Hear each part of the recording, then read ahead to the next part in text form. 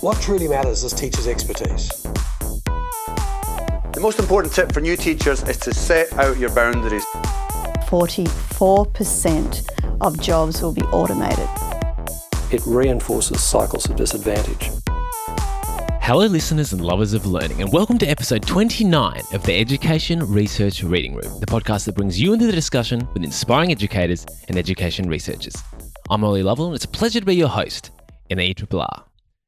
I'd like to start today by acknowledging the Woiwurrung and Boonwurrung people of the Kulin Nation on whose lands this podcast was recorded. I'd also like to pay my respects to elders past, present and emerging, as well as to any Aboriginal or Torres Strait Islander people who may be listening to the podcast today. In today's episode, we're speaking to Dr. Judith Hochman. Judy is the creator of the Hochman Method and founder of the Writing Revolution, a non-profit organisation dedicated to training and supporting teachers and school leaders to more effectively help students to learn to write. Judy served as the head of the Wynwood School in White Plains, New York, a nationally renowned independent school focused on teaching students with learning disabilities, and is the founder of the Wynwood Teacher Training Institute and a former district superintendent in New York. Judy lectures, presents workshops and gives courses for educational organisations, colleges and universities, as well as public and independent schools throughout the United States. She's on the advisory board of Everyone Reads, a national advocacy organisation for dyslexia and related learning disabilities, and received the New York Branch Award from the International Dyslexia Association. Judy, in partnership with Natalie Wexler, is the author of The Writing Revolution, a guide to advancing thinking through writing in all subjects and grades, the book about which we'll be speaking today. And Judy has also authored numerous other book chapters and articles. I really enjoyed my discussion with Judy, as well as the preparation for it. As a mathematics and physics teacher, I hadn't previously thought as much as I perhaps should have about the role of writing instruction in my classroom, and indeed the role of writing instruction as a gateway to increased student understanding of content. And Judy's work has really opened my eyes. The first segment of this interview with Judy covers in detail some concepts that were new to me prior to reading the book. These concepts include fragments, sentence types, conjunctions, subordinating conjunctions, and appositives, and crucially, in each case, how these tools of writing can best be used to help support content delivery and improved writing across multiple grade levels. From there, we address challenging questions such as the role of structured writing instruction in the classroom and its impact on creativity, the role of templates to help students write from the sentence level to that of the multiple paragraph essay, the ultimate way to scaffold student writing summaries, and then on to a discussion of assessments and what quality assessment of writing can look like. Before we jump to this episode, just a reminder about my regular mailing list that collates resources and articles from around the world and delivers them straight to your inbox. The most recent installment includes an incredible collection of maths resources in a free booklet by John Rowe entitled Hook, Line, Sinker, an exploration of what makes a successful department in a school, an article on what makes synthetic phonics different from other approaches to early reading instruction, and much, much more. And finally, a big thank you to those who have signed on as patrons since the last ERRR episode. Your support means so much to me, and it's wonderful to feel that you're getting enough value out of the ERRR to say thank you by donating a few dollars per month to support the show. If any listeners would also like to sign on as patrons to make a monthly contribution, simply follow the links from ollielevel.com or go to patreon.com/ERRR to sign on.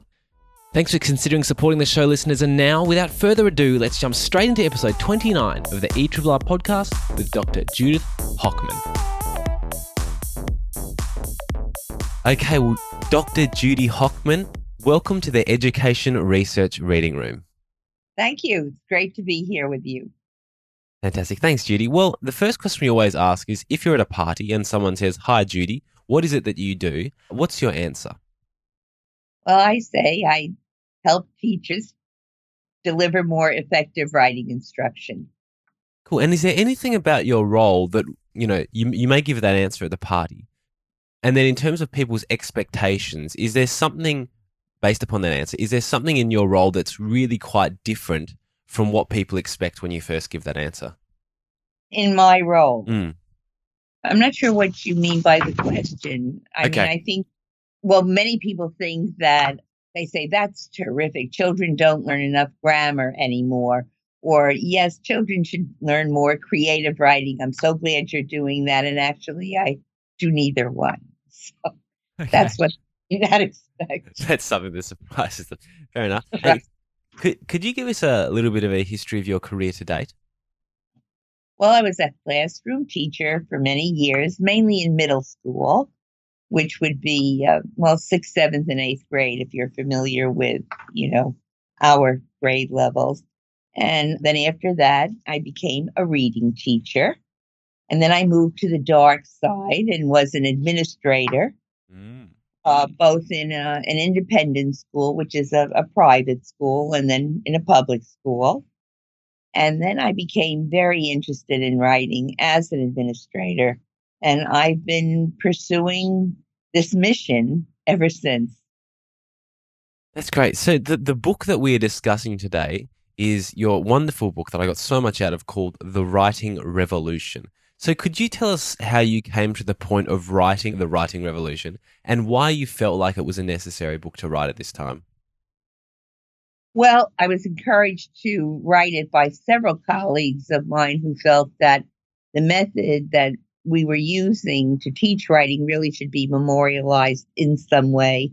And I had written 2 books before this, since discontinued, but they didn't go into the why of the strategies and the why I felt explicit instruction in writing was so important. And it would be very difficult in the United States, and it sounds like it might be difficult elsewhere as well, that if you ask teachers and you ask parents and you ask school administrators where their weak points are as far as the kinds of outcomes that they expect from students, most would include writing in their dissatisfaction. And I saw it myself in the populations that, I was teaching. And so that was an impetus to begin to really look at writing a book and to try to get an audience of educators who might be interested in implementing this. Okay, now you talk about this method you've developed, and it's a very, very comprehensive, well-structured method that moves right from helping students to write sentences and fragments all the way to helping them to write multi-paragraph argumentative essays. Right. I'm wondering how you came up with this. So you said it's when you were an administrator that you got particularly interested in writing. So how do you go from being an administrator to developing a comprehensive writing program? Well, one of the things that you do is you quit your day job. Okay. And you really focus on writing. And at that time, there was nowhere near the amount of research on writing as there was on reading.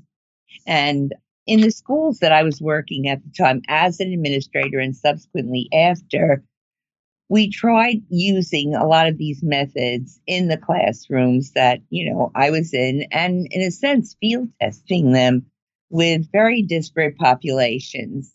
And we saw we were getting results, although at that time we weren't measuring them with, great accuracy.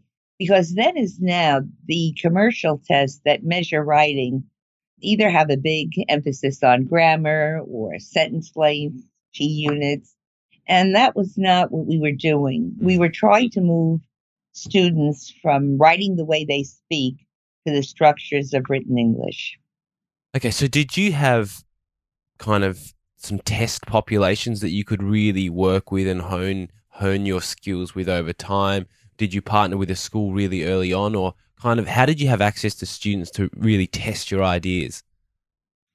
Well, because one of the schools that I was at, they had a teacher training institute that teachers could, take courses in, and word sort of spread about this method. And so there were many invitations to visit schools, but it was me teaching classes and workshops and courses without really measuring the results, the anecdotal, evidence. And then about, I would say, close to 7 years ago, there was an article written in a very well-known national magazine about this method and a very large urban high school's turnaround, which they attributed in part to the students using this method. And at that time, a couple of us decided to form this not-for-profit organization and devote ourselves not just to teacher training, but to getting a better look at how we're measuring the data that we're getting. Right. Okay. Often when we talk about writing, we often think that it's within the remit of just English teachers. When you wrote this book, who did you have in mind as the audience for it? All teachers in all subjects in all grades, because what we've found over a number of years is that when these strategies are applied with reasonable fidelity, it can start in the earliest grades, work right through high school, and in every subject. And something that you touch on many times throughout the book and that you really speak of as the foundation of many of the strategies is the role of background knowledge and also deliberate practice, which is something that I think, to me, sets this approach quite apart from most of the things I've seen on writing and reading instruction in the past. Could you tell listeners a little bit about the role of background knowledge and deliberate practice in learning to write? Okay, so the latter first, as far as deliberate practice, that's teaching in manageable chunks, one of the most difficult subjects to learn, skills, I should say, to learn and to teach, and do it in a way that has respect for what you're really asking the student to do and an understanding of how difficult it is as a task to accomplish. As far as background knowledge, we write about what we know. And that became a very important concept. Children should be writing about what they're learning, that their writing should serve the content that they're being taught and not taught as a separate skill where they write about, should we wear school uniforms or how was your summer vacation? It really should be embedded, and particularly in the elementary years in the United States, the curriculum doesn't always lend itself to discrete subjects, but hopefully one day it will. Okay. So now the book has very much a focus on sentences. And when I opened it up and I kind of started reading, I noticed that it started from this idea of fragments of sentences. But also whilst reading the start, I was thinking there's some stuff that comes a little bit before sentence. There's things like the capitalization of the first letter or which words to capitalize, when to use full stops or what you would call periods, when to use commas and things like that. That's not something that's touched on in a lot of detail in the book. So, at what point do you feel a teacher should say, okay, my students are now ready for the writing revolution strategies? Or what advice would you have for teachers who aren't quite ready to get into the strategies as yet? I think they should be getting them into these strategies very early on. And I think that each of the things you mentioned can be taught concurrently when they're writing the sentences. We start with a capital, we end with a period. If it's a statement, and that if it's a statement can wait a little bit, you try to save some of the terminology like noun and verb and subject and predicate until the concept of a complete thought, being a sentence, is established. Okay. And it can start in kindergarten with our youngest students, and they learn pretty quickly. Okay. And in terms of that, in terms of bringing in that punctuation, things like that, are there any books or works of other people that you say complement the writing revolution really well for a school? Or do you think English teachers and teachers more broadly generally have those punctuation skills to add in themselves to the writing revolution strategies? I think they have that themselves. I think that the mechanics of writing are fairly well known, to teachers. The editing piece is very well known. Okay. It's the substantive piece that is not as well known. Okay, got it. All right, so as I mentioned before, you started off with this idea of fragments. So what is a fragment of a sentence, and why is it important for us to start our writing instruction with fragments? Well, because if you give the students a definition of a sentence, particularly very young students, it's a very abstract concept. I mean, you might say a sequence of words containing a complete thought. Well, they might not know what sequence is, and they might not be able to conceptualize a complete thought. But if you say flew away, and you say, that doesn't tell us what flew away, you can elicit from them the bird. Can you say that also? The bird flew away. That tells me what I need to know. That's a complete thought. And that goes right up, where the fragments ultimately become comprehension checks in the upgrades. Okay, so what I'm hearing from this is you're actually using examples and non-examples, the non-examples being fragments, to help students identify what is and what is not a sentence. Right, exactly. Okay, that makes a lot of sense.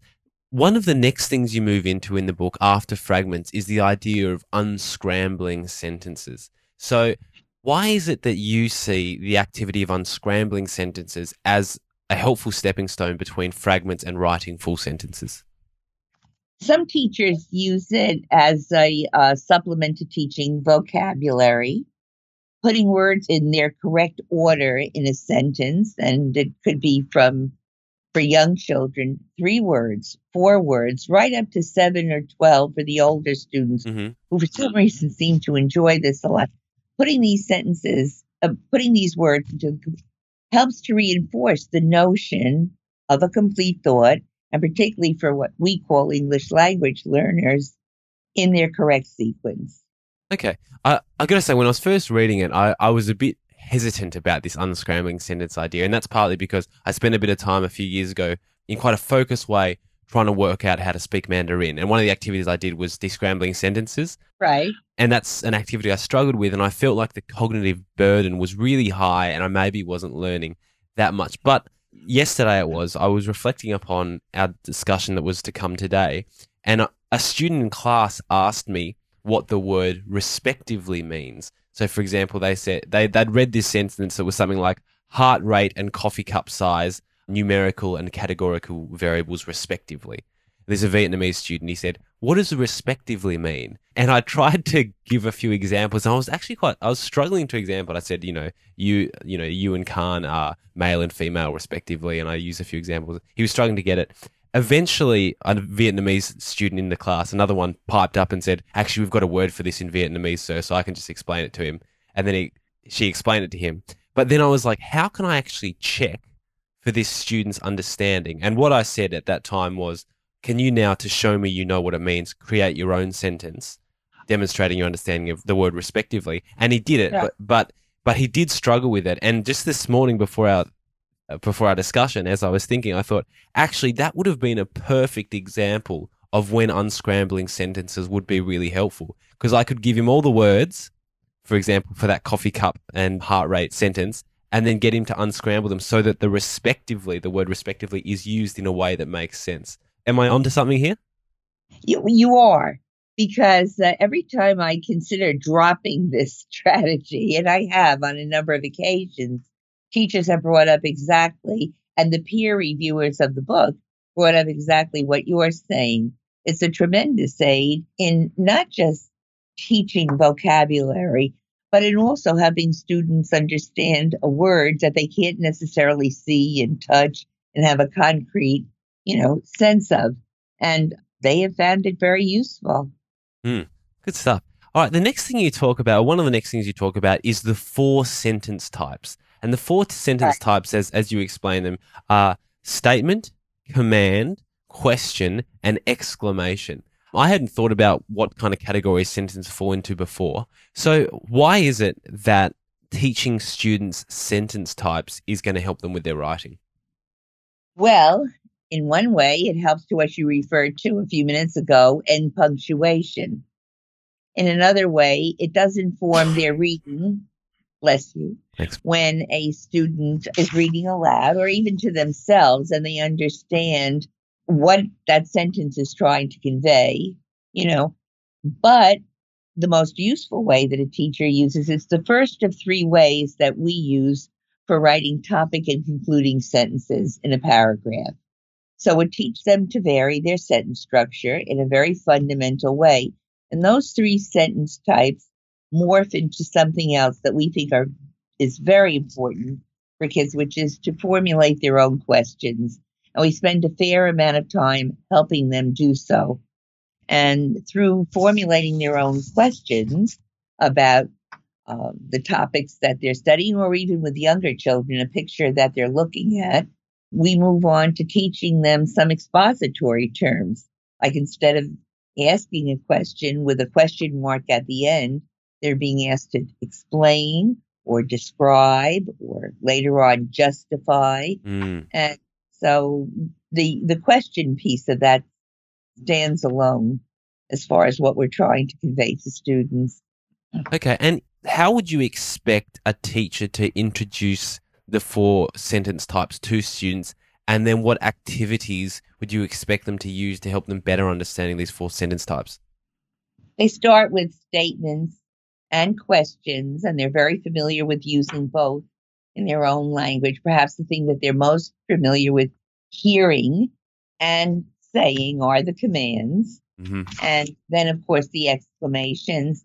And, we have students turn statements into questions, questions into statements, or we give them a word related to a topic that they're studying. And we ask them to put that word into 4 sentence types.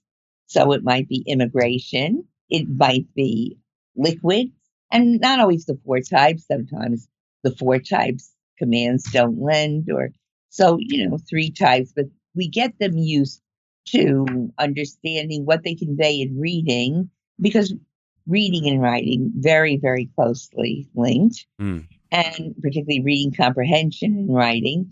And writing, as I said, the topic and concluding sentences using the 4 sentence types. Okay, so if a teacher wanted to write up a worksheet to help students use these 4 sentence types, and they wanted to use the words such as immigration, as you mentioned before, what kind of instructions would be on that sheet, or what exactly would be said to students to support them to undertake this activity? So you might say, can you put the word immigrants into a sentence? And they would say, many immigrants are arriving in America. And then they might say, can you turn that into a question? You might say, are many immigrants arriving in America? And then we might give them examples out of content about what commands might be. You've got to be careful with commands generally, because the subject is inferred, but it might be, let's welcome immigrants into this country, or welcome immigrants into the United States. There's an oral language piece of this that's very important with the sentence types before you really ask them to do it in writing. This is with younger children. With older students, it becomes suggesting it in feedback that you give them when they're revising. Okay. And just then you've touched upon something I wanted to ask you a little bit about more. Throughout the book, you emphasize certain things time and time again. One of the things, as was mentioned before, was the importance of background knowledge and deliberate practice. But another thing was various strategies you used or suggested in terms of things like using oral approaches to introduce each of the different strategies along the way. Did you want to talk more about the importance of how to introduce strategies? Well, depending on the strategy, but right through the uppermost grades, you do have students practicing the strategies or demonstrating that they have some knowledge of what you're asking them. And the modeling, your modeling as a teacher of the strategy, and giving various examples of activities that support that strategy, is really very important. And so that's the precursor to actually having them doing activities on the sentence level, and then later incorporating it into their own running text. Okay, so just let's paint a picture. For example, if we were looking at fragments, like we mentioned before, and if you were introducing fragments to younger students, you would start in a totally oral fashion, as you did before, saying flew away, for example, and then you'd say, right, what can we tell from this? Is this a sentence? Is this a complete idea? And you might do a few examples like that, maybe like 3 or 4 or something. Well, yeah, but I might not say, is this a complete idea? Or is this a sentence to a young child? I might say, does this tell us everything we need to know? Okay. Does it tell us what flew away? And it would be related, hopefully, to something that they read or that they're familiar with. Sure. So it's centered in the context in which you are. You do a few oral examples around that. And then do you move on to the teacher actually modeling and doing an example themselves? Well, the next thing is that you want them to be able to distinguish between a sentence and a fragment. Okay. And as a teacher, you would start off with just giving subjects or just giving predicates. And later you might give them prepositional phrases where they have to supply both a subject and a predicate, such as at the beach. Ollie and Judy were seen at the beach. Okay. They have to, there's careful steps to all of these for older students or students with more linguistically rich background. Not every step may be necessary, and the pace can speed up. Okay, great. I'm keen now to get onto the strategy about conjunctions that really grabbed my attention and first got me interested in the writing revolution. And in terms of Googling the writing revolution on the internet, this is the strategy that comes up the most. And I first came across it in Ruth Walker's contribution to the Writing in Science Symposium, which Pritesh Rachara organized. Right. And this strategy is because, but, so. That's right. Could you tell listeners a little bit about because, but, so? Yes. It occurred to me very early on in experimenting with this method that we ask a lot of students why questions. For example, why is Sydney an important city? Okay. And a student has a fairly wide variety of responses that he or she can give to that, and usually quite brief. It's big, it's exciting, something. But if you're asking it this way, Sydney is an important city because, Sydney is an important city, but, so that requires more analytical thinking, doesn't it? It also requires some background knowledge about Sydney. And so I began to see that just that very simple strategy of giving a very basic conjunction in a sentence stem, would encourage students to give more extended responses, not just in writing, but we've also seen this have a pretty good effect orally as well. It requires them often to go back to the text for evidence in responding with these answers, and understanding that extended responses are important many times to an audience. That's great. And really, it makes so much sense because when we are asking students to learn a concept, what does it mean to learn a concept? We want them to make links between the present idea and things that contradict it, things that support it, things that have come before or after. And I really think this because but so is such a powerful approach. So I guess my next question is what makes... Well, you leave because, but, and so behind. Think for a moment where but goes. It goes straight to argument. It goes to words like although, even though, while, and so demonstrate if the right starter is given, cause and effect. So therefore, as a result, and so forth. So understanding these little conjunctions conceptually helps students frame what they're writing much more effectively down the line. And that's where they should be going down the line. So in terms of because, but, so, there's one that I'm keen to use in my next physics class. I've been trying to use your strategies, Judy, and that is, an ammeter, which is the thing that measures current in electric circuits. An ammeter is like a water wheel because, an ammeter is like a water wheel but, an ammeter is like a water wheel so. I guess my question is, what makes a good because, but, so, and what makes a not so good because, but, so?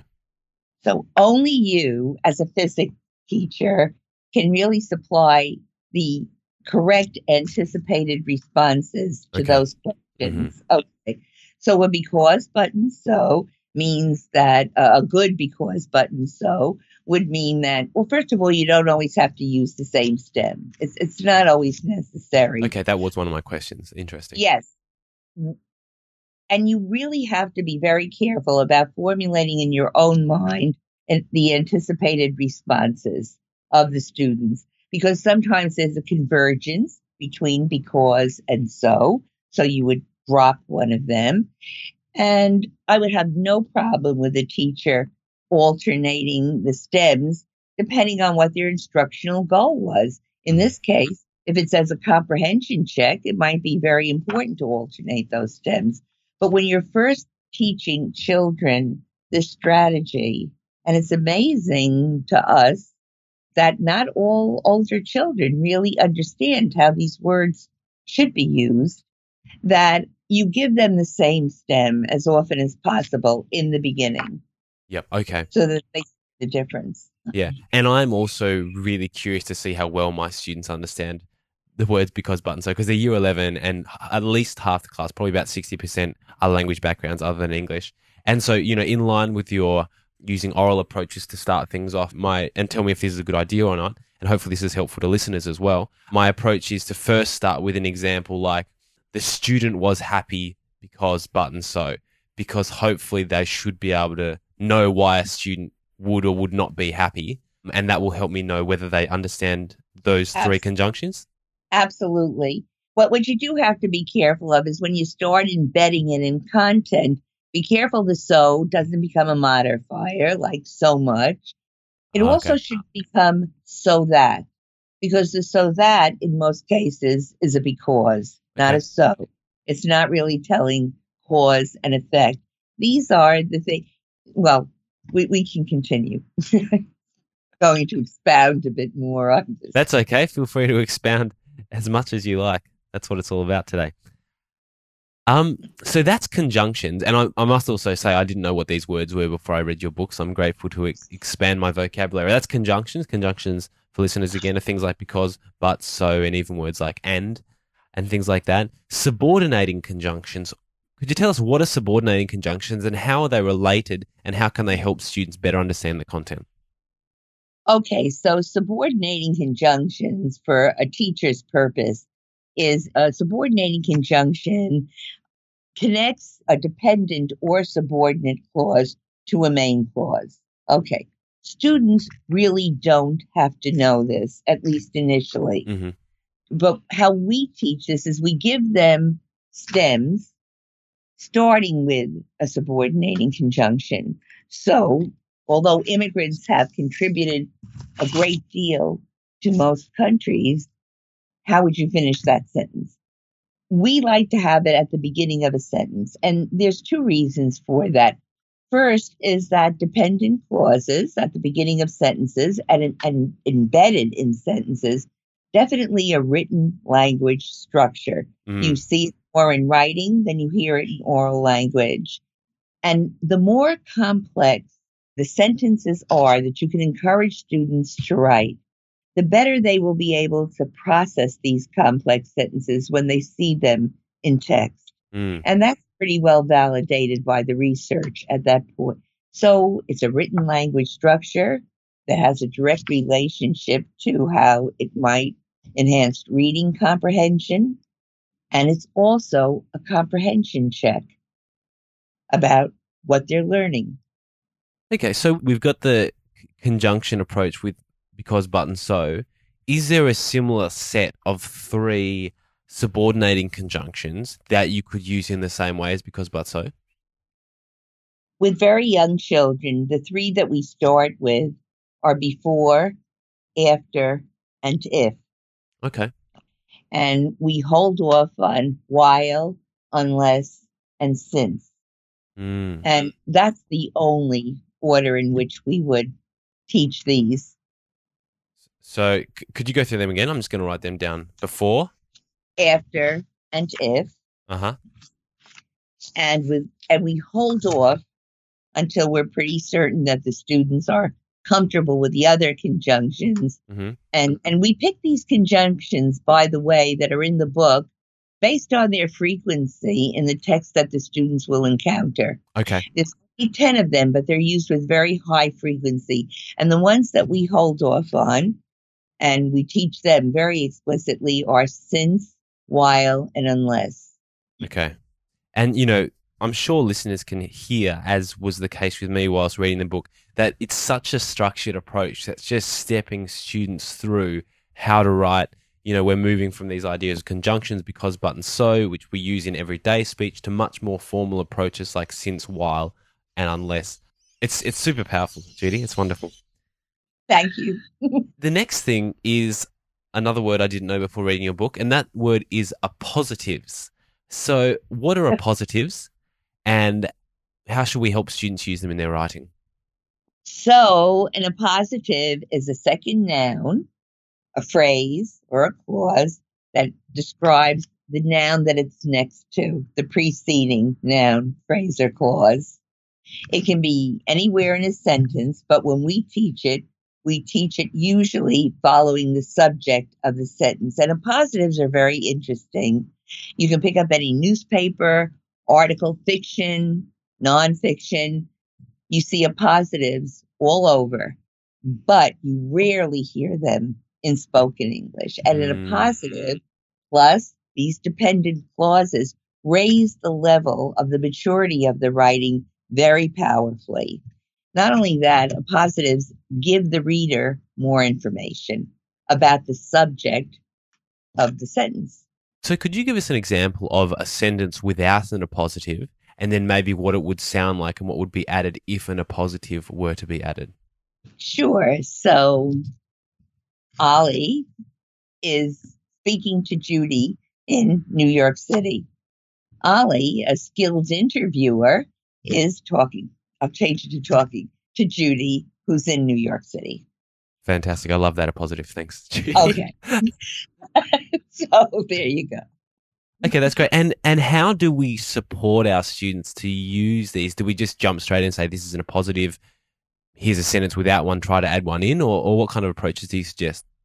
No, because it's so uncommon in spoken language, our experiences, and remember, our target population in training is low-income, high-need groups, okay? So we find that children really aren't ready to start adding appositives until what we call third grade, fourth grade, 8 or 9 years old, because the tendency before that is to say Ollie, who is a fine interviewer, etc. And so if we really want them to use it correctly, developmentally, you have to wait till, they're ready to use it. And it's unfortunate that we teach too many things to students before they're really developmentally able to handle them. And that's not just appositives. I assume we'll get more to that later. So when they are ready, how would you introduce it? Modeling, giving them examples. How would you describe John? What is your favorite subject? My favorite subject, math, is third period. You give them opportunities first to say it, and there's a very discrete sequence in teaching appositives, matching them, picking them out of word banks, giving the highest level is just giving them an appositive and having them build a sentence around that appositive. It could be a particular person that they're studying or a particular time in history, science. Yeah, sure. What sort of a role do you see for appositives in subjects that are not traditionally thought of as writing subjects, like, for example, mathematics, if there is a role for appositives in mathematics, or, more towards the writing side of sciences, high school sciences or something like that? Well, it depends on, and I've seen appositives used very effectively in both math and science. And it really depends on the particular teaching style of the teachers. With younger children, having them write their own word problems using appositives. At the higher level, describing a noun and renaming a noun or a subject in another way to facilitate a reader's understanding. These are important skills that kids have to have, and they can be of great benefit because you have very domain-specific vocabulary and explanations that you give students in both math and science, where appositives can be extremely helpful. Okay, that makes sense. And maybe, what you've said there has prompted me to think, if they're writing a report to be shared as a presentation or something, and it's going to be viewed by parents or teachers of other subjects, it might be helpful to say, how about we provide a bit more information about this term that you've used, prime number, in the sentence by adding in a positive or something like that? Yes, explaining what it is in a more reader-friendly way, cool, who might have that in-depth knowledge. Wonderful. So we've just been talking about things like conjunctions, subordinating conjunctions, appositives, and I think that leads well into a question that came from Twitter from Erin Harrington. So Erin asks, To what extent are formal grammar terms necessary or useful? Things like teaching students these conjunctions supporting a subordinated conjunction and a positive words, or is it better to limit terms to a few essentials so as to not bog students down? Or are the terms required for fully explicit instruction? So I don't believe in bogging students down with a lot of labels as they're learning these strategies. They learn the labels as they learn particular things that serve their own writing. So young children know what conjunctions are. They know what appositives are, and they know the terms that inform their own writing. As the years go by, there may be requirements in state and national tests that students have to have certain conceptual knowledge of grammar, and they have to be taught explicitly, but they rarely inform composing. And that's been misunderstood for a long period of time until some recent research about teaching grammar in isolation and how ineffective it is in transferring to the improvement of composing. Okay. So as I, for example, as I introduced because but so into my year 11 physics classroom, should I, have the title, the conjunction activity or something like that to get students more and more used to it, or is that a bit of a waste of time? You can do that, but adding it into your own language or asking them, which conjunction do you feel fits best in this sentence? Or here are 3 conjunctions I'd like you to complete. They pick this up so easily, and it just becomes part of their own repertoire because it's what, they're hearing. I was speaking to an English teacher recently about explicit writing strategies, and I wasn't talking about the writing revolution at the time. I was speaking about a great book called The Elements of Eloquence by Mark Forsyth, have you heard of that one? No, but I'm going to read it. Oh, I'll send you a link to the book. It's a great book. And yes. I actually found it in Daisy Christodoulou's Making Good Progress, which listeners would have heard the interview with her a couple of months ago. But anyway, the Elements of Eloquence teach really structured things. So they say, what is an antithesis? And they give a few examples of an antithesis, and they say you can use this in your writing. And his approach to this and his approach to the writing revolution, or his view was, I am worried that teaching in this way is going to produce robotic writers who all write in the same way, and it's going to stifle their creativity. Is this something that you've found, or what's your answer to a teacher's question like this? So I'm excited to get this question because I feel very strongly about this. Students don't learn how to write naturally. And what's accepted in a lot of classrooms with happiness is either very lengthy pieces that are disorganized and don't make a lot of sense. I'm speaking about what's expected of younger children, or students entering higher education without any knowledge of how to exercise syntactic control, which means to revise intelligently to make their writing clearer and more coherent, and without giving them strategies to do this. They will never learn this on their own unless a kid with a fairly solid language system gets a wonderful teacher at some point that's going to give them excellent feedback. And they usually have to wait till college to get that level, often high school. Whereas here, in the United States, there's a big emphasis on helping kids become college and career ready. And we do have some formulas in the writing revolution. And we feel that unless they learn those formulas, they will never develop a style or really be able to be creative on their own.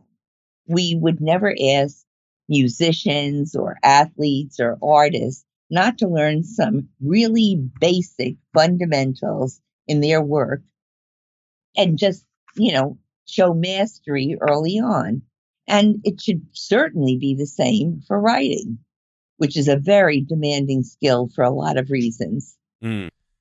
Yeah, totally. And I mean, what you talk about really ties in well to what I was speaking to Daisy Christodoulou about 2 months ago in the podcast about the generic skills approach to teaching, or the deliberate practice. And what you're saying is that we really need to break down skills and provide those foundations. As another example, I went to China a couple of months ago to practice table tennis, right? And the Chinese approach to table tennis is basically to break down the stroke into these tiny components, and you practice the tiny component thousands of times for 5 hours a day. So good it is. That's right. By the way. And I'm not saying that writing should be this exhaustive, because starting at the sentence level has some benefits, Ollie. For one thing, the kids are not intimidated by big unwieldy assignments where they're overcome even before they begin. And also they can see improvement pretty rapidly. And the teachers can see improvement pretty rapidly. They have to learn these quote unquote formulas. And in our experience, this enhances creativity and this enhances varying styles of writing, because they have the security of knowing that they have these various options open to them because you've taught them. Yeah, I mean, you're just broadening the student's toolbox, and as their toolbox grows and grows, the combinations they can create with that toolbox is more comprehensive. And also, it ties into something else Daisy was talking about in terms of giving feedback.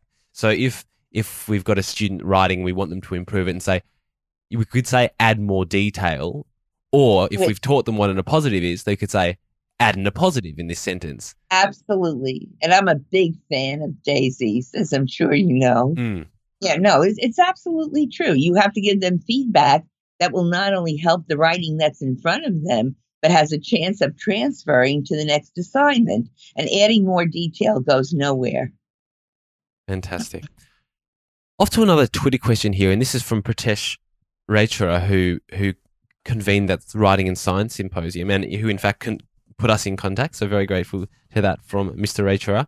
He asks, what advice would Judith share with teachers in subjects like science who might say they do not have the time to teach pupils to write better because there's so much content to cover in the curriculum?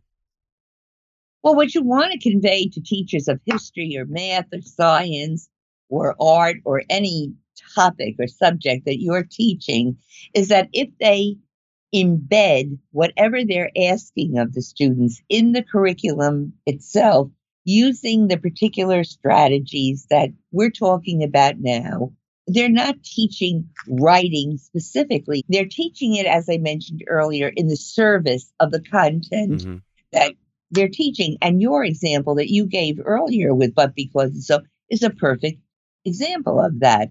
And that could be embedded in any subject they're teaching, along with a couple that I assume you're going to be mentioning soon, like expansion, even fragments. Anything.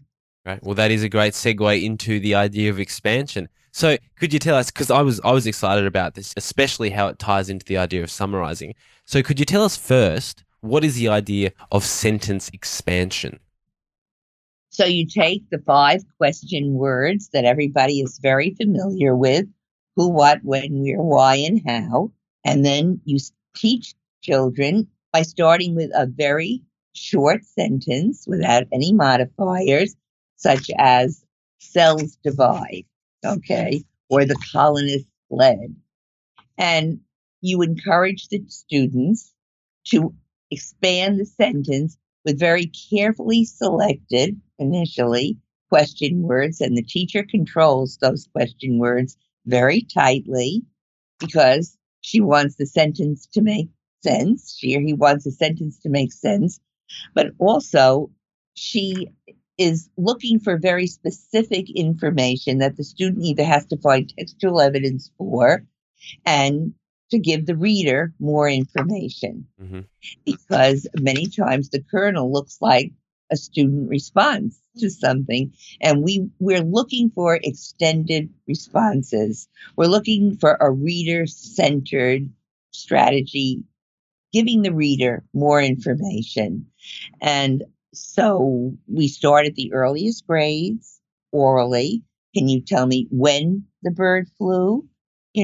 In the fall. Can you tell me why the bird flew? Because it was getting cold. Can you tell me where the bird flew? South.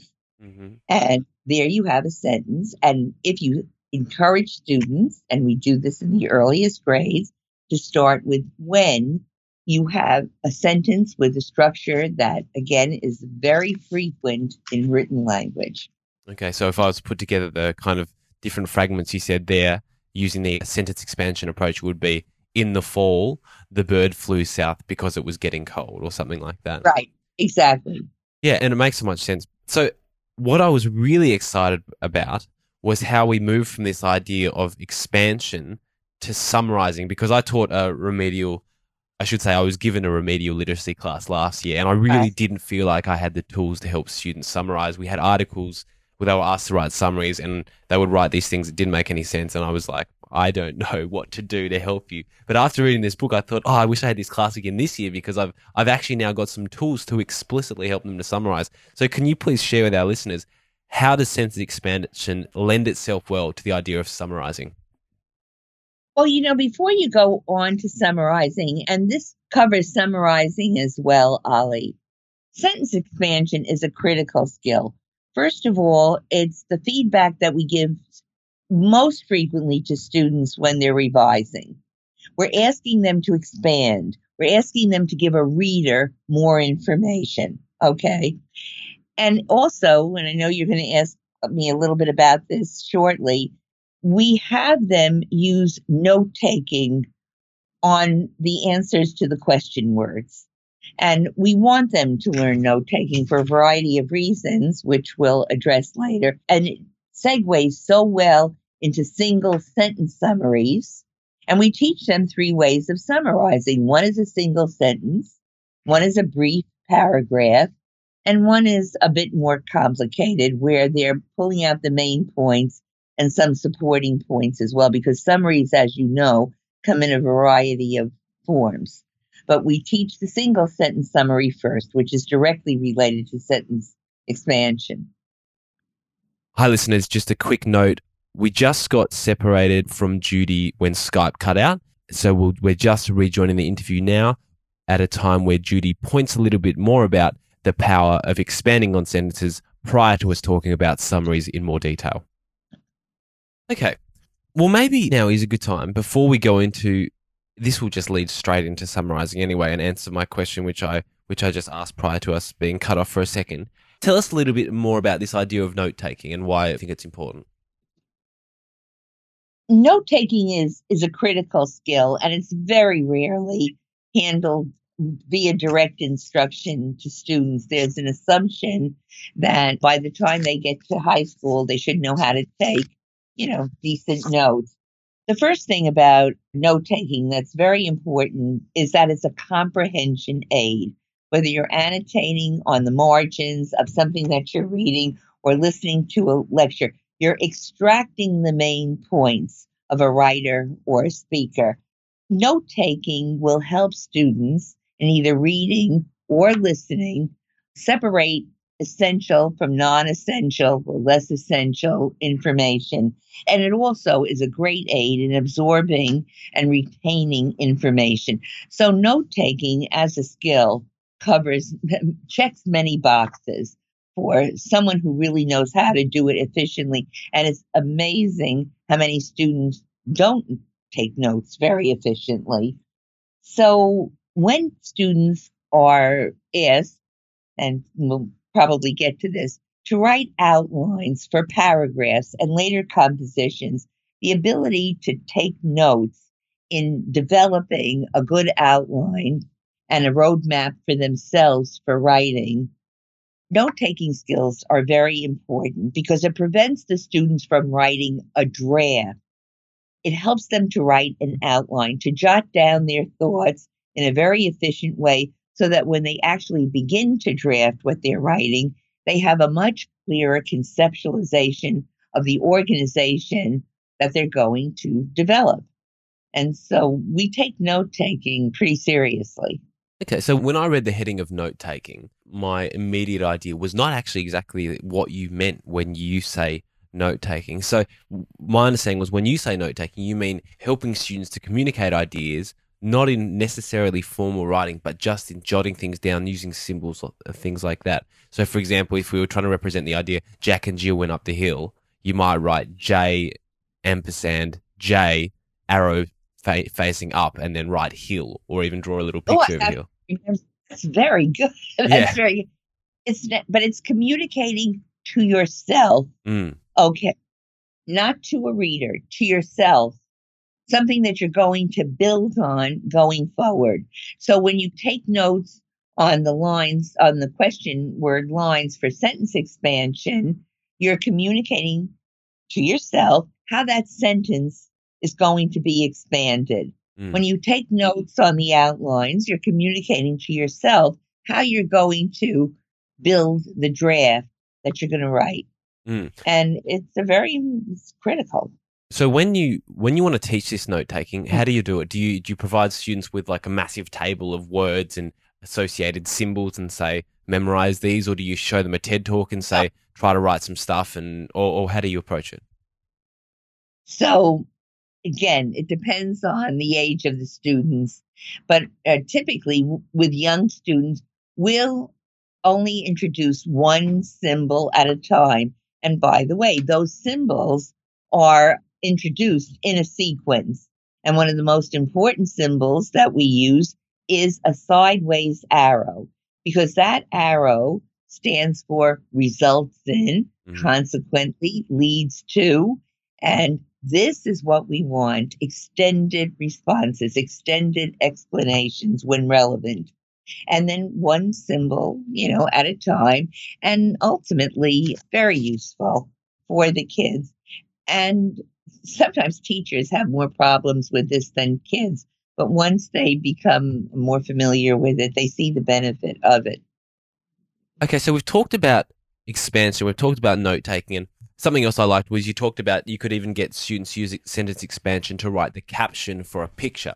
So just to put those two ideas together, they might look at a picture, they might jot a few notes about the who, what, why, when, and how of that picture, and then they might kind of expand on that sentence to put it all together. So how does this help students when it comes time to summarizing? Well, first of all, it helps them see the main point. And depending on what the source material is, sometimes the teacher has to identify that if you're showing a famous general crossing a river in a boat, you have to make sure that they know that the river or the boat is not the subject of the summary. It's the general.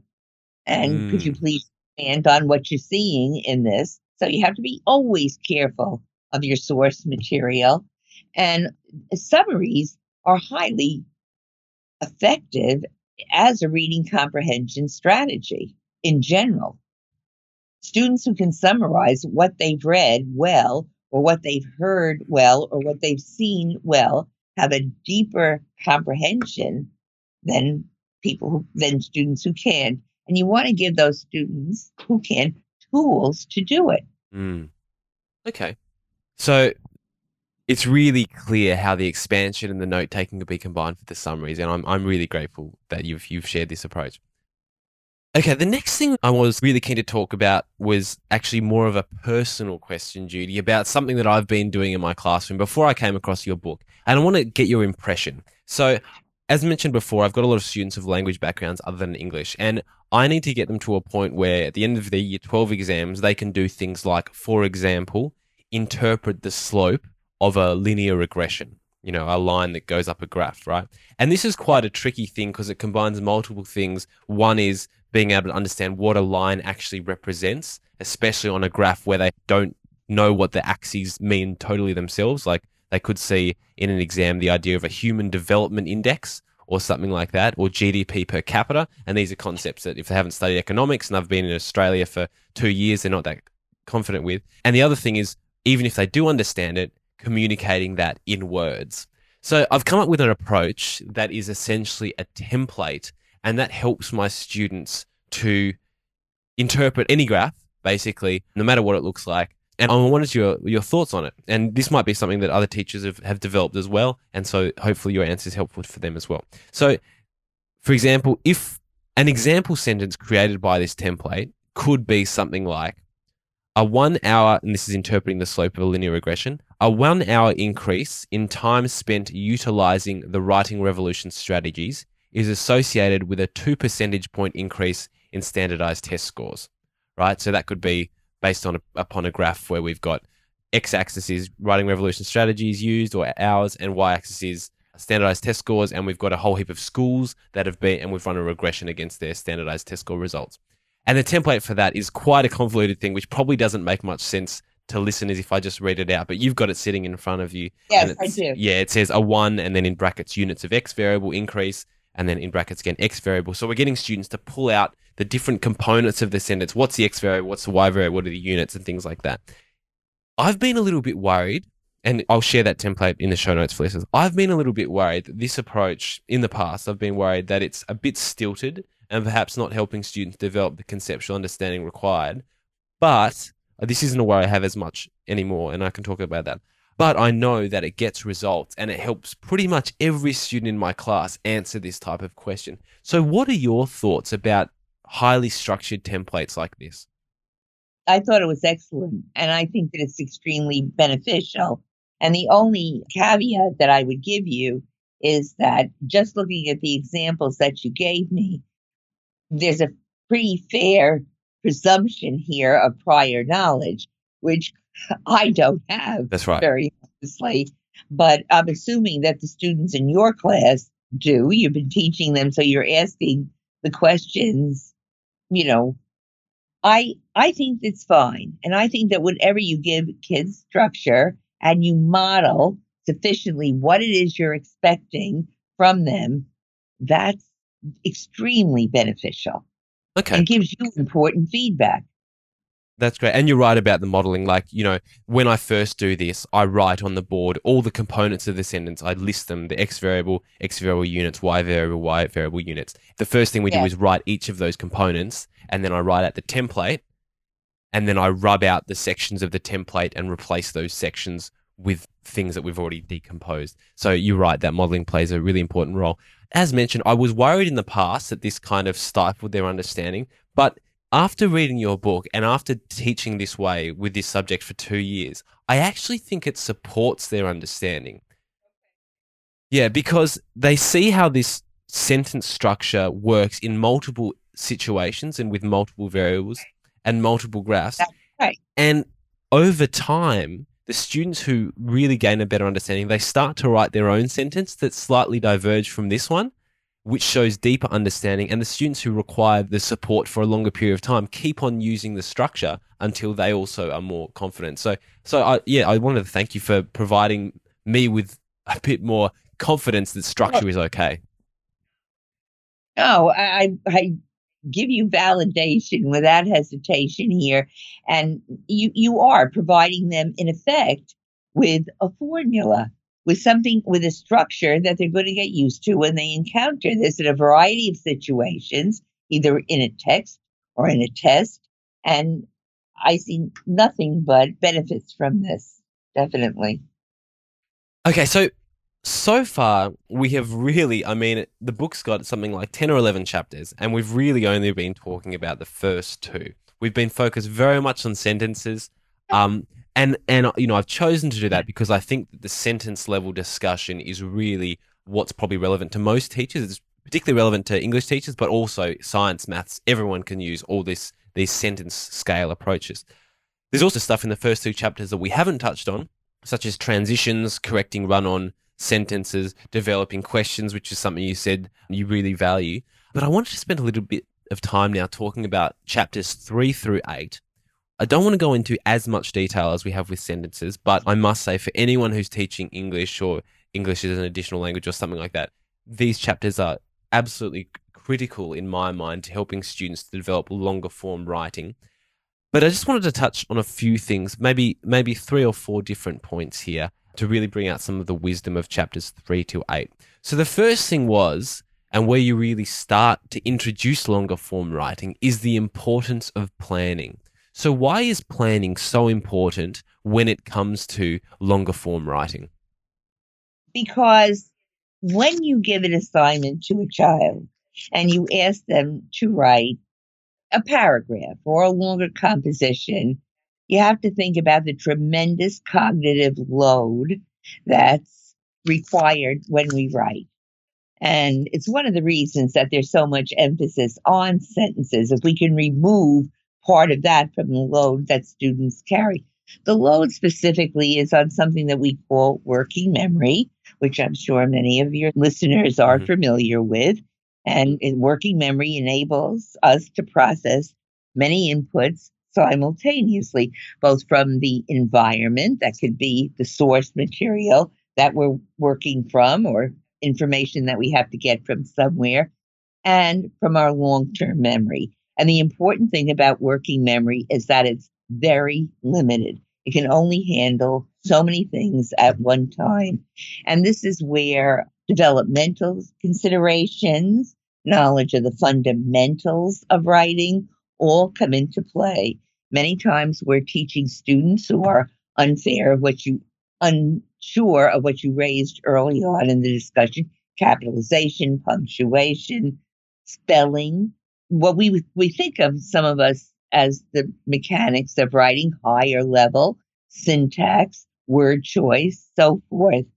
If these students are still struggling with letter formation, by the way, or still mastering very basic writing skills, they can't handle the higher level of modifying their writing to particular audiences, keeping their purpose in mind. Are they summarizing? Are they justifying? Are they persuading? These are very important skills. So you can take a pretty big burden off of the working memory, first with sentence work, and comfort with what a very good writer, Bruce Sadler, called syntactic control, of sentences, but also giving students a roadmap of what they're going to write about when they start writing longer forms. And the roadmap that they use for paragraphs and for longer compositions are outlines. And to us, planning and outlining are pretty much synonymous. And the outline that we prefer is not a web or a bubble or Venn diagrams. It's a linear outline.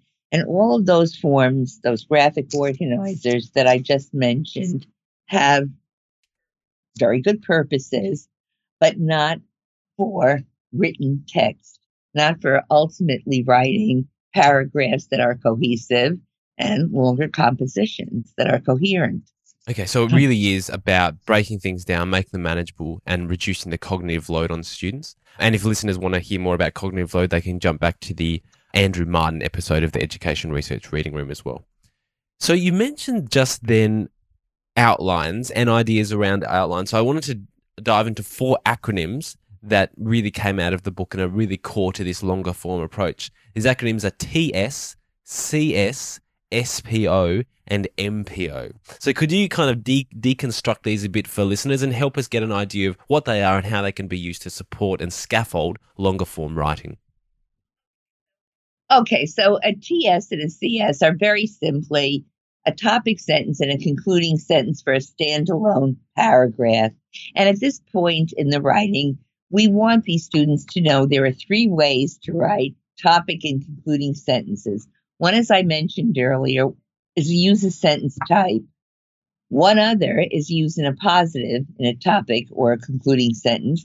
And the third is start your topic or concluding sentence with a dependent clause or subordinating conjunction, depending on the age of the student, would be how. And all those terms should be familiar to your students, and they do learn them pretty quickly.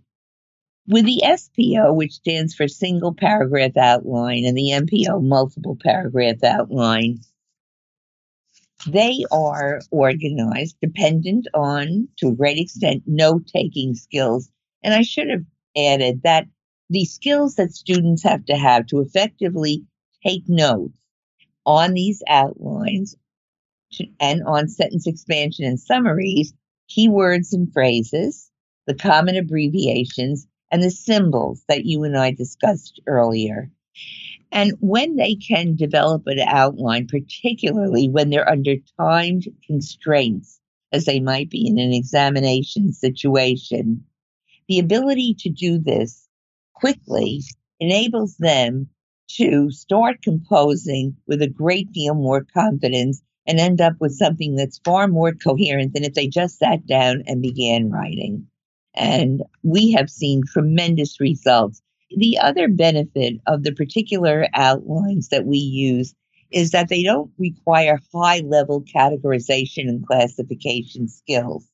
They can move down those outlines, as you've seen, and really organize their thoughts and sequence their thoughts, whether it be for an expository piece or an argumentative piece, fairly quickly if they've learned the structures for these.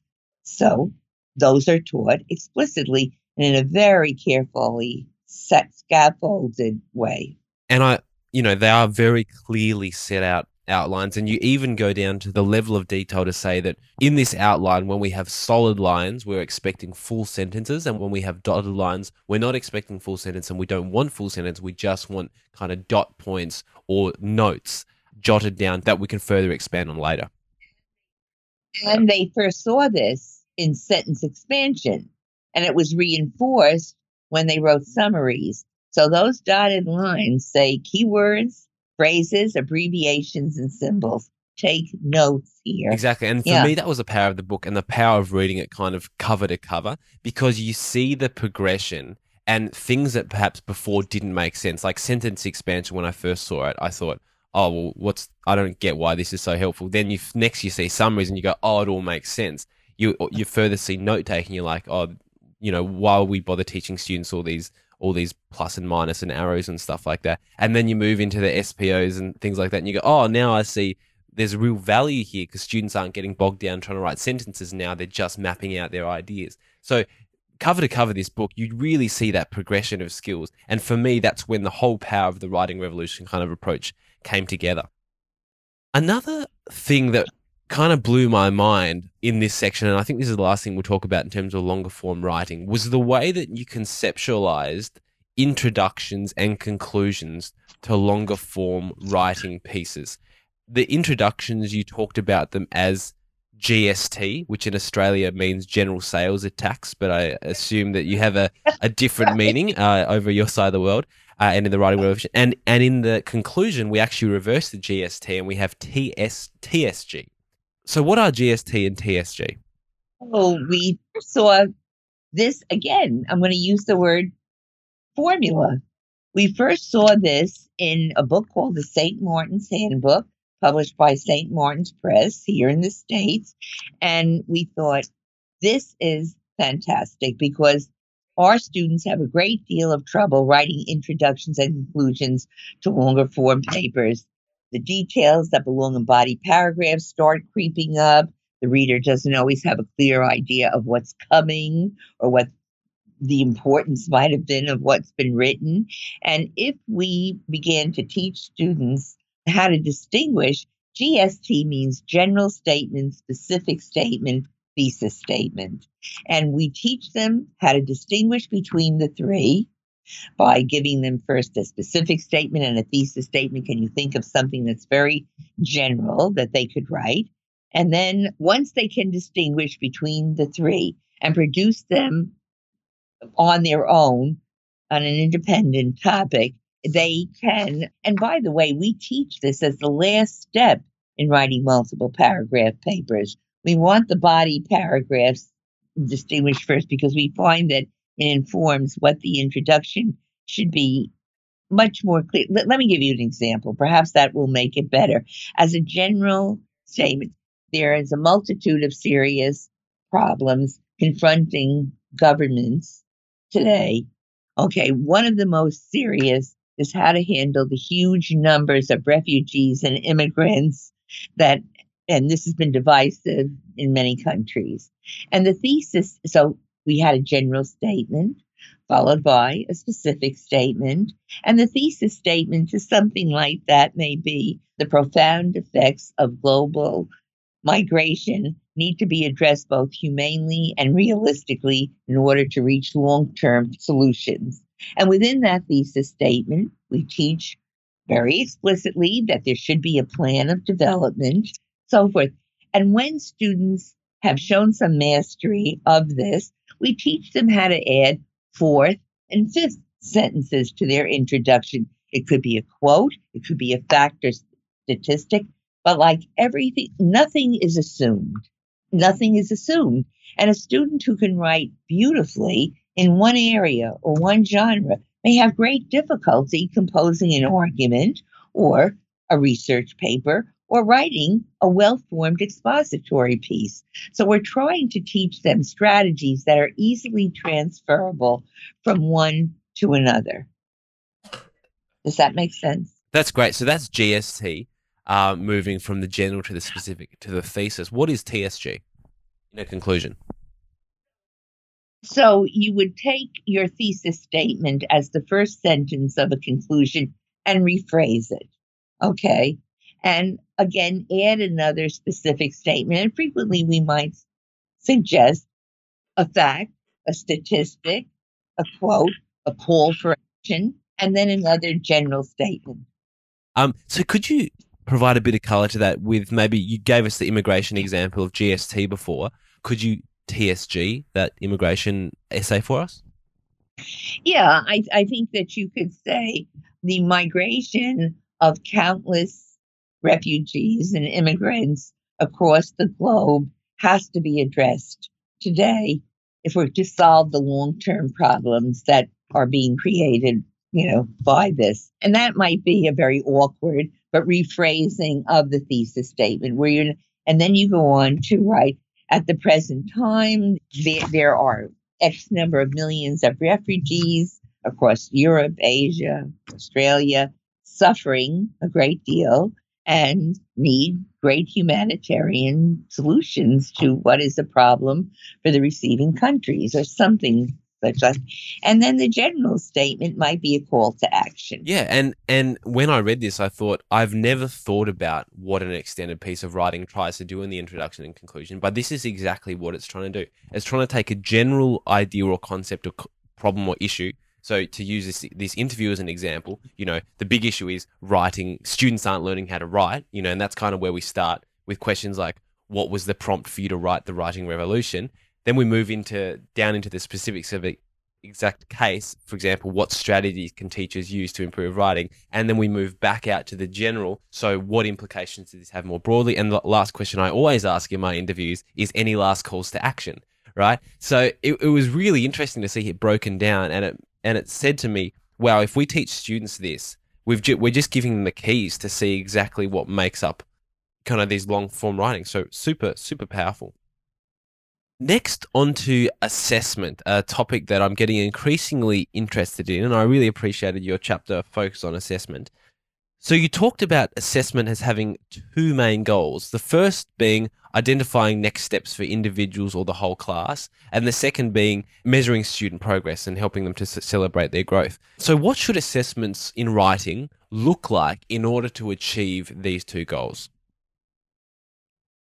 Well, you might assess students' facility with the sentence work or the outline work that you've been doing with just activities that exemplify what they would need to have mastered in that period. And you do that in a formative way as the year is going on, just to make sure. And by the way, each of these strategies don't need to be taught discretely. Teachers with a little bit of experience teach several of them concurrently. So, it's not a rigid sequence going along. It's only rigid in the sense that the strategies at the end of the line, sentence combining, sentence expansion, while sentence expansion can be taught to very young children, but full-blown sentence expansion activities that are linked to revision, that is part of a prescribed sequence or a sequence that we feel should remain in place. But the way we assess globally is we give assessments 3 times a year with a prompt or a source material, and we've done both, that is not dependent on background knowledge, because some of our students might not have the background knowledge to answer something that's making those assumptions, as we often see in reading tests, for example. And we try to limit the muddying of the waters with students who may have difficulty decoding some of the words in a prompt or in an article. And so we assess that beforehand and make a determination about whether the prompts should be read aloud to students or a separate subgroup of students before doing it. And right now, we're working in between a rather traditional form of acceptance assessment where we use rubrics and checklists, as well as a global view of writing. And we give feedback to our partner schools based on what we see in these 3 assessments. And we look at all the trends and our rubrics, and we try to make specific suggestions about next steps based on them. But within the past 6 or 7 months, we become very big fans of Daisy's comparative judgment. And we're piloting it in the school, and we hope to really move in that direction fairly quickly. In fact, Daisy is coming to visit us again in June and look at what we're doing, and in particular, look at how we've developed feedback to the schools using this. And we've evidently done very well in correlating with her own assessments. That's great. Just to jump back, so you mentioned 2 or 3 kind of global assessments of student writing per year. And I assume these are the ones that you're keen on using comparative judgments for, because that's kind of longer form, more broad, wider scope kind of assessment pieces. And then you talked about smaller ones that target, or what we could call diagnostic assessments, that really target individual strategies to work out the weak points in students' writing to then inform further assessment. But in terms of the more global pieces, what makes a good prompt? So if we've got an English teacher, Year 9 English teacher here, and they say, I want to measure my students' writing at the start, middle, and end of the year. I'm going to try the writing revolution this year. I'm really excited about it. What makes a good prompt at the start, middle, and end of the year? Should teachers be using the same prompts? And what should we be careful about when we are designing these kind of writing prompts, as well as how long should the students' writing pieces be? Well, we don't have them write more than a period. And what we do is this is in the more traditional way of assessing. We haven't gone to this point with comparative judgment yet. But in our way of assessing most of our partner schools now, we ask them to write for no more than a period. And How long's a period? How many minutes? 45 minutes, 50 minutes. And some students are finished in 45 seconds or 50 seconds, depending on the time of year when they know we're going to take that unkindly. And then the next day, we hand their sample back to them, and we tell them that good writers often have to improve their work or see places where it needs correcting. And they're told on the first day to leave room on their paper, not what it's for, but just to leave margins and maybe skip every other line. And then we want to see how well they can revise their work. Is it mainly mechanics? Do they make substantive revisions? Or are they actually, and we've seen this, making it worse? And it gives us an idea of how they're looking at their work and how critically they're able to look at their work, and a little bit about what their thinking is at the time. And you see trends in revision as well, too. We don't have to go there today, but, it's very interesting to see how they revise and edit work. What was the second part of your question? Prompt. What makes a good prompt? Good prompt for a writing sample is something that you're very secure they have the background knowledge about. So they're either going to get it from the source material itself, which could be a short article. And as I said before, they're either expected to read or it's read to them, or something with younger children. For example, telling second graders what to expect in third grade, or what was the best vacation that they ever had. You have to be careful that you're not going to elicit lists from them, and other things that they may be inclined to, take shortcuts with. I wanted to ask a question now that kind of harks back to my experience at school. So when I was at school in year 4, I remember I was only allowed to write with a pencil until I got my pen license, right? And I had a super traditional teacher in year 4. At the time, I thought she was about 100 years old, but I'm sure she wasn't. She's probably only 50 or something like that. But when you're 10, they seem older. And I had to learn how to write cursive, and I remember practicing over and over again, and I was always a kind of close enough is good enough, and it's about communicating the ideas, not making it look good kind of a kid, and it was very frustrating to me. To what extent do you think it's important for students to learn to write neatly and or to write with using cursive? Very, very important. And I wish they would start writing cursive in the earliest grades, stay with it. And I think there should be explicit instruction in cursive writing. There are so many reasons for this. And one of the things that's come out and been very impressive recently is that the research comparing notes taken on a laptop and notes taken by hand is dramatic.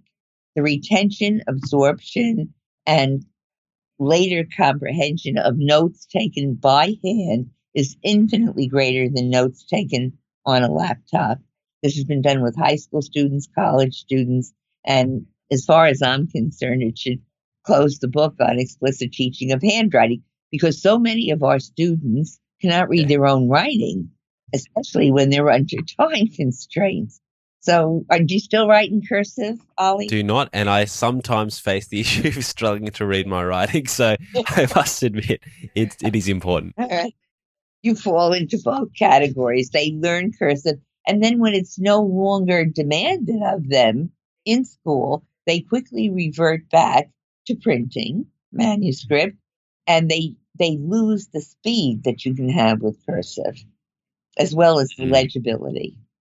Very good. And I guess, another topic to talk about another time is touch typing, because that's another key skill. So how do we support students to learn to do both at a high level and identify when one is appropriate over the other and things like that? Really key questions. Absolutely, they are. Oh, and I could add to that, I've got a couple of young cousins at the moment, and they're probably 12 and 14, and their school isn't teaching them to touch type. But last Christmas, we had them over for dinner, and I told them each that if they could learn to type at 45 words per minute by the end of next year, I'd give them $100 each, and I gave them some software to do that. So I don't know, if listeners have young people in their lives whose schools aren't teaching them to touch type, perhaps you'd like to give these young people a challenge like that as well. Do something similar with cursive if you want as well. Very good idea. Touch typing, handwriting, very important skills. Okay, so the next thing I wanted to talk about was progression. So in the final chapter of the book and also on the website, you have a lot of resources about progressions of writing or writing skills, and you kind of map out the Writing Revolution curriculum over the years. I'm wondering, how did you come up with this progression, and do you feel you've really nutted it out pretty well, or is it really kind of a fluid thing and you're a bit unsure whether you should even put a progression in there or not because people might take it too concretely? Or where are you at with that? Very concerned that people might take it too concretely. A very big thing to remember with the progression that's outlined in the book is, yes, that's the general progression that I think teachers should follow. But there are so many variables that would affect your pacing, the introducing of the teachers have to use their own judgment. What is the skill level, the linguistic level, so the students sitting in front of you in the class? Should you speed up? Should you slow down? It certainly should be recursive. You don't study one strategy, check it, and never revisit it again. I think we make this fairly clear that as you move along with the strategies, you should try to keep embedding them as you go along in one form or another, either in quizzes or homework assignments or what we call here exit slips, stop and jot, is another term that we use. They should be embedded, always bringing in what the children have learned because, it reinforces what you want to eventually call mastery. But the pace that you move through them is very much dependent on teacher judgment. And it's there that those little diagnostic tests can come in handy. And they're quite effective in using them. And really what you're talking about is formative assessment, making sure that as you move forwards, you're constantly recursively identifying where the students are at and ameliorating any misconceptions, supporting their learning and things like that. Relatedly, how quickly do you think someone can learn to write? For example, I've got quite a few really bright students who have come from other countries and haven't spoken much English before, but I can tell they're super smart, but they just don't have the tools at the moment to write really well. But reading your book and thinking about it, I was thinking, you could even get some of these students within a year to go from barely being able to write sentences to write essays. Am I right, or am I being too hopeful? Or what kind of amazing progress have you seen using the Writing Revolution strategies? The most amazing progress that we see is when you don't try to go too quickly. Okay. And we see that outcomes can be really very, very compromised by moving students along too fast and thinking that you're on solid ground when you're really not. And being a little bit too eager to have rigorous assignments when the students might not have the foundation to really complete these assignments well. So I would eliminate the word quickly. I think you can have competent writers, very competent writers, but we say go slow to go fast. Yep. One of the frustrating things is that people will have some knowledge of the method that we use and say it's just not rigorous for students, my students, or students in high school. They're so wrong. There's nothing very simple about this, either in the teaching of it or the learning of this. But done right, you're giving the students the gift of not just written language, but analytical thinking and the syntax and the semantics of the language and reading comprehension. This is not only about writing. So all of that has to be taken into consideration as you move through the various strategies. And you can use a worksheet here or a worksheet there and have some positive results. But when you pointed out earlier that when you move through this sequentially, you really get terrific outcomes.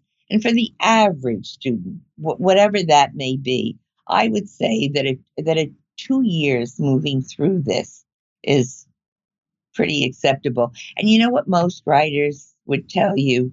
That they're never finished revising and drafting and improving and getting suggestions from an editor and so forth. Great and very wise advice in terms of eliminating the word quickly and speed as a focus and taking time. And I have to also admit that coming to this as not a subject specialist, I'm very subject to the Dunning-Kruger effect. And the expectation that after reading one fantastic book, I have an idea of how quickly students can learn to read. And obviously, I am highly misguided in my feeling of a sense of competence after reading your book. But nonetheless, it's been very helpful and very encouraging. Wow, good. A question now on whole school approaches. So in terms of when you work with schools, how do you hope that a whole school will embed the writing revolution? Is it something that you expect all teachers in all classes to do across all year levels, in all lessons, or once a week, or, here and there?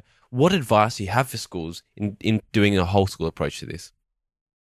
Well, we're realistic in that we know that, not all schools are going to have a whole school approach, and some schools are going to try to embed this within another program that they've been using, which is mixed messages, to say the very least. I think the benefits of a whole school approach is that the outcomes are going to be much more powerful because it's a single message that the students are hearing with a common language about what they're doing. Everybody knows what an appositive means. Everybody knows that when they're revising, if you're told to expand, to look quickly up at the chart with the 5 question words and figure out which one you probably should expand with. Everybody knows the same strategies for writing topic and concluding sentences, introductions, and conclusions. And an answer to, I think, one of the Twitter questions, no, kids don't get bored because the way this is presented in every subject area is hardly, the same given the content.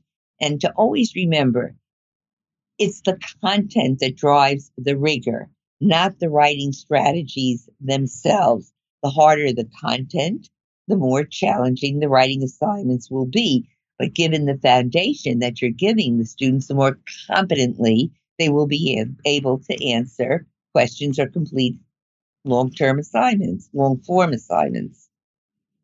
Yeah, and I mean, you addressed Tim Sproul's Twitter question a bit there, which was I'd love to know what Judith's opinion is on students burnt out of these techniques if they're being used in a whole school approach. For example, they're doing because but so every week in every subject or something like. Have you seen schools go a little bit far or something like that? Well, you can see some eye roll. Oh, we did this in English.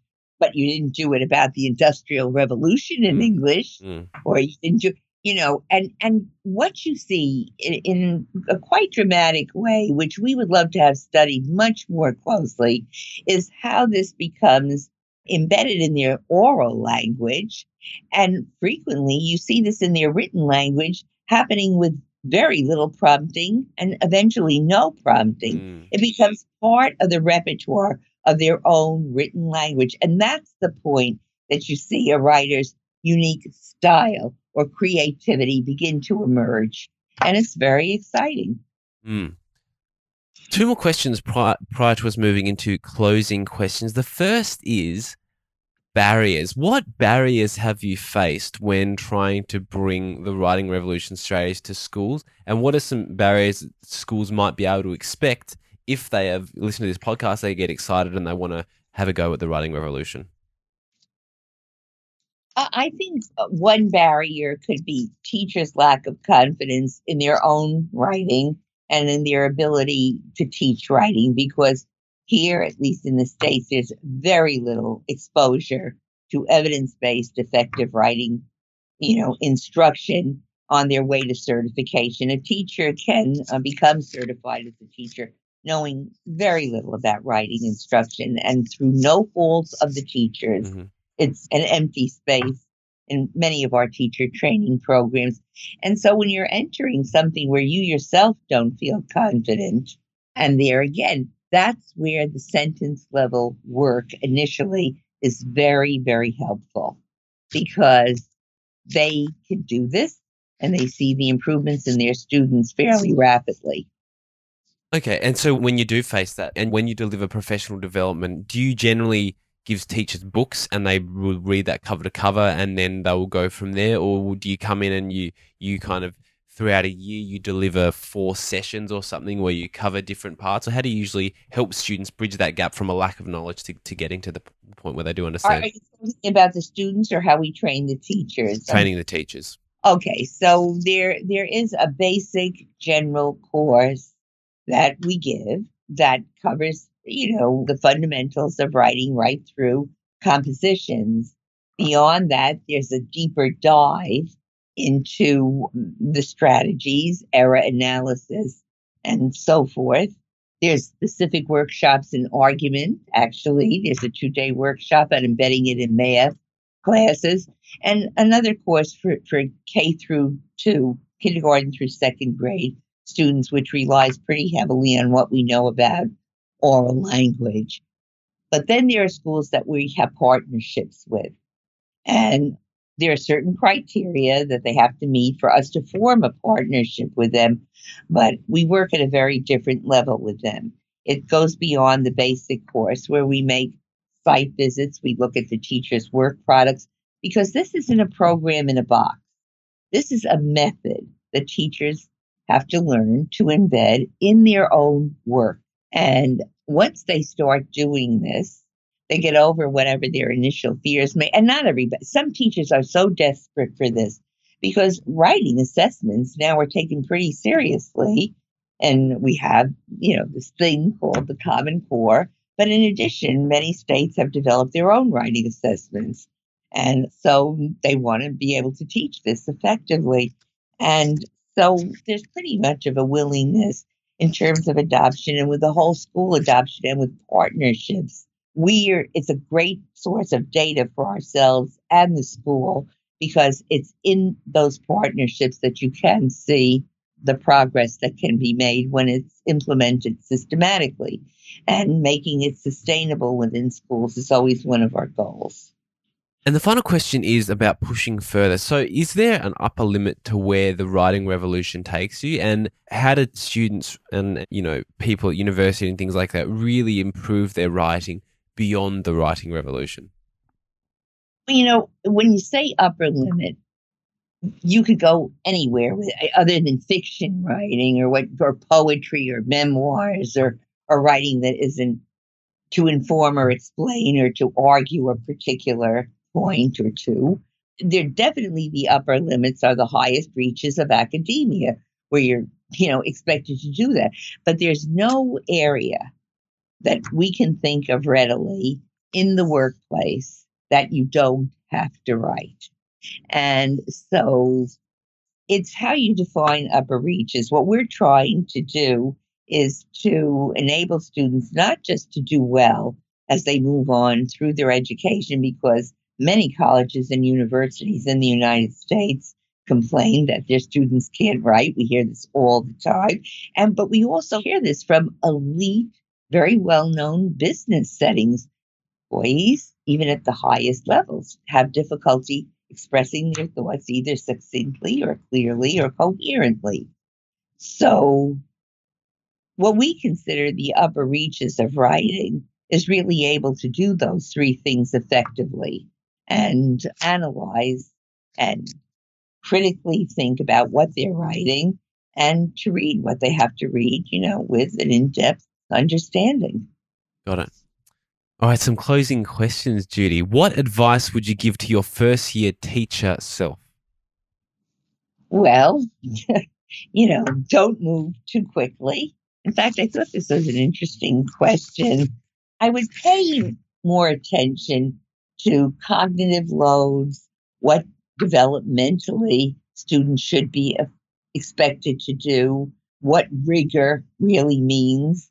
And it doesn't mean making tasks more confusing for students, particularly those that involve writing. I think that's the advice I would give. Great advice. What's your information diet? Whose work do you follow? I notice you're on Twitter. Who are some of the key people you follow on Twitter and get info from? Are there any books, magazines, journals that you'd recommend? Oh, too many. The usual academic journals. Educational psychology, writing. But I follow my co-author, Natalie Wexler. She writes excellent blogs, and she has a terrific book coming out this summer called The Knowledge Gap, which I would recommend to anybody interested in education. I follow someone called Robert Pondicio, whose ideas about writing very closely correlate with my own. I certainly follow everything Daisy tweets about and writes. I think she's brilliant, and particularly her book, 7 Myths About Education, as well as the book about assessments. Daniel Willingham, Doug Lamove, Teach Like a Champion. I find many of his ideas. And I liked his book, Reading Reconsidered, very much. He's coming out with a new book that should have some interesting information about writing in it. And tips, Emily Hansford, who writes very well about reading, but so much of what she writes about reading could be transferred to writing. A great list. We'll link to all those Twitter profiles in the show notes. And what's next? Follow you. Oh, thank you, Judy.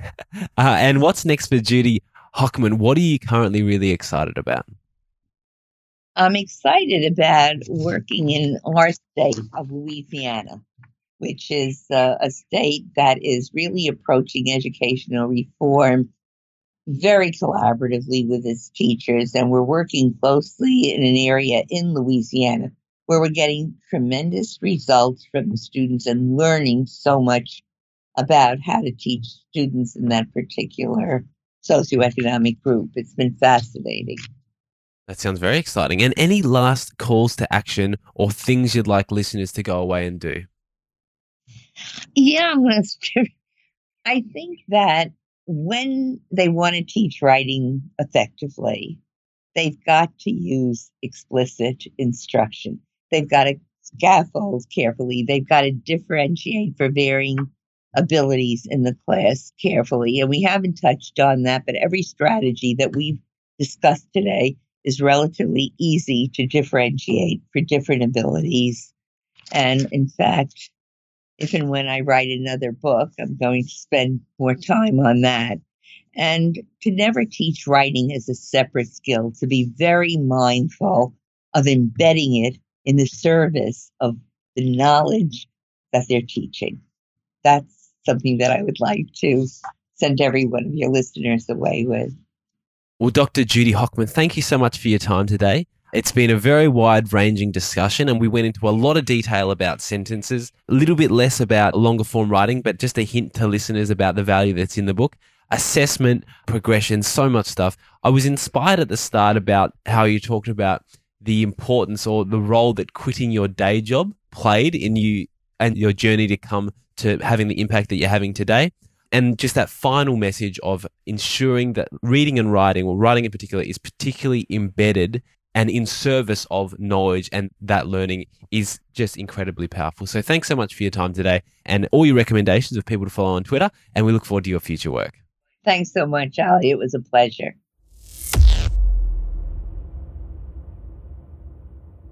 Thank you for joining us for this episode of the ERRR podcast with Dr. Judith Hochman.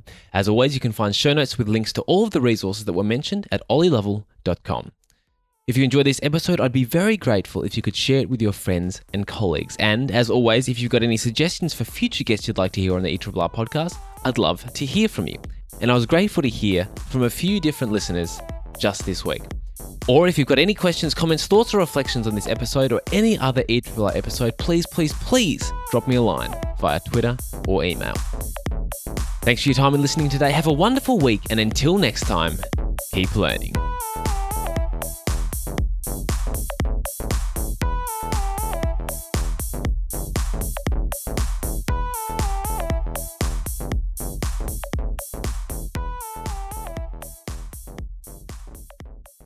This podcast is part of the Australian Educators Online Network, aeon.net.au.